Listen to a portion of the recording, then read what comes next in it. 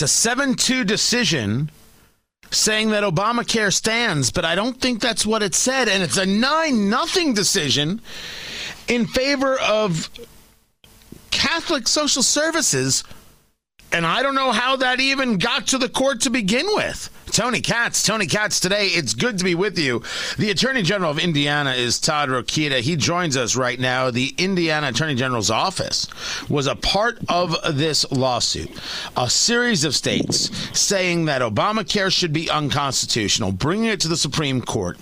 The Supreme Court, sir, brings back a 7-2 decision against you. The 7-2 includes Clarence Thomas and Amy Coney Barrett, dissenting are Neil Gorsuch and Samuel Alito, and they say that the state of Indiana, amongst others, Texas and others, do not have standing to bring this case before the court.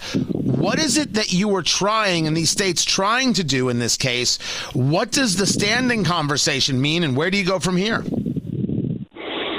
Hey, Tony. Yeah, we're doing a lot of reading this morning on judicial opinions from the Supreme Court. The first one that you met, the one you're talking about now, this is the third time that states and individuals have been up to the Supreme Court on the effort to try to get rid of Obamacare. And they're right, and we're right to do so because it is an insidious law where the government says you have to buy health care insurance, and if not from the private sector, then from them. And it's just wrong in a free republic. So I've been fighting this battle for a while, even during my time in Congress and in different formats. Now, this case that you're talking about today started with our previous Attorney General administration, and now we're getting the result. It's important to note, Tony, that the court here didn't decide Obamacare on the merits, right? They didn't just say, hey, Obamacare is constitutional or is not, or it's okay, or it's bad, or it's evil, or it's good. They used a procedural argument to bounce the states out of court before even getting to the merits. It's kind of like what this court and many others did on the Trump lawsuits regarding the election. 60 lawsuits, maybe, but they weren't decided on the merits of did voting or did cheating occur during the election last fall. They just were bounced out on procedural grounds. But this one and others, even the voting ones, were based on standing, that the states didn't have standing to be before them at all in this case because there was no injury. So that's kind of where we are. And I can go into more detail on the standing. When we get into the idea of no injury, is that because the individual mandate was already removed and therefore yes. the law itself has no teeth? That's exactly what they said. Now, it's still there. Me, myself, and others did in Congress is we got rid of the penalty around the individual mandates. Remember, the individual mandate said under Obamacare, you must buy the insurance or you will get a penalty through the IRS. And we legislatively were able to take the teeth out of that and say, you know what? The individual mandate is still there in statute, but there's no penalties. But the court then jumped on that and said, in this case, that because the penalty of the individual mandate, the only provision that we did say was unconstitutional, has been reduced to zero, it no longer has any practical effect and thus cannot possibly injure the states that have sued. So that's what they did. That's how they used it to say we're bouncing this out on standing because the states, in fact, have no injury. We made, though, anticipating this, a separate argument in our filings that said, no. The rest of Obamacare is also unconstitutional, and those provisions that remain are inseparable to this individual mandate. It's all together, right? You can't just say, oh, well, the individual mandate is zero, therefore there's no standing. We were arguing about the rest of Obamacare, all the regulations that go with it, how it has driven up the cost of health care to individuals by tens of percentage points in the decade or so that it's been enacted. That's what we were going after. But the court, as far as we can tell in reading this decision so far, the court never addressed that argument. talking to the Attorney General of Indiana, Todd Rokita.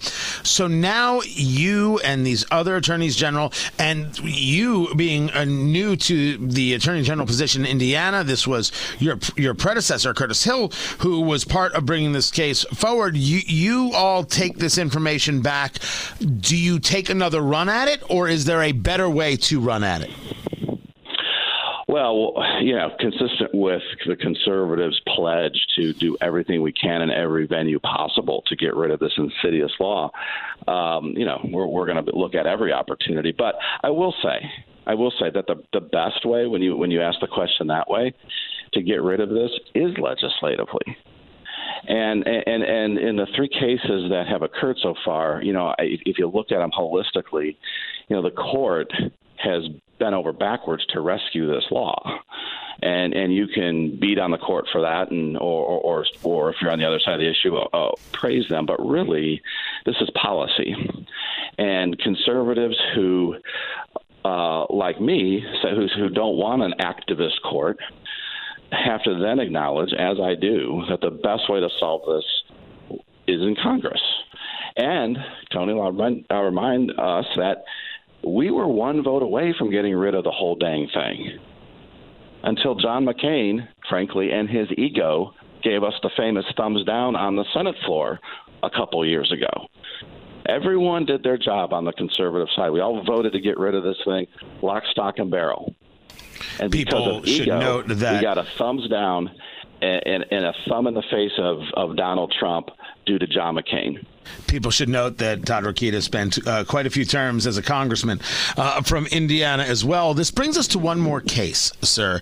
This is about, call it about religious freedom, Catholic social services, about whether or not they should be banned from the program in Philadelphia, adoption programs or foster programs, because they exclude same-sex couples. The Supreme Court, in a 9-0 decision, saying no, they haven't done anything wrong. I'm a little surprised that the court went this way, although I think that a conversation of religious freedom is always acceptable. Take us through the case. Yeah, so this is I say we're doing a lot of reading this morning. Here's another one, 9-0 Supreme Court decision saying that, city, government, you cannot have a policy that gives exceptions to your non-discrimination policy, but then when an organization like Catholic Charities, Catholic Social Services, comes and says, yeah, well, we got an exception. Our doctrine, our faith, and I'm Catholic for full disclosure, says, we don't believe in homosexual marriage. So you deny them for that is unconstitutional. It's against the rights. It's against the best interests of children, and that's what the court did today. So it was a victory for religious liberty, the recognition of religious liberty. So the real question now, I think, Tony, comes in, and this will be probably the next case on this. What happens when a government entity has a no exception policy, absolutely no exceptions to their program and the non-discrimination aspects of it? How will that be viewed by this court? Well, this court certainly has shown us that while I see so many of them as wholly political, I'm seeing some things that at least should give us hope. And today, these two decisions alone give a little something for everyone. Attorney General Todd Rokita, the Attorney General of Indiana, AG Todd Rokita, you can find him on social media. I appreciate taking the time to be with us and to give us the update. 40% of teachers want critical race theory as part of civics education. I can't believe it, but we're going to go through it. And speaking of religious liberty, they're going after the cake bakers again. The same cake bakers. This is Tony Katz Today.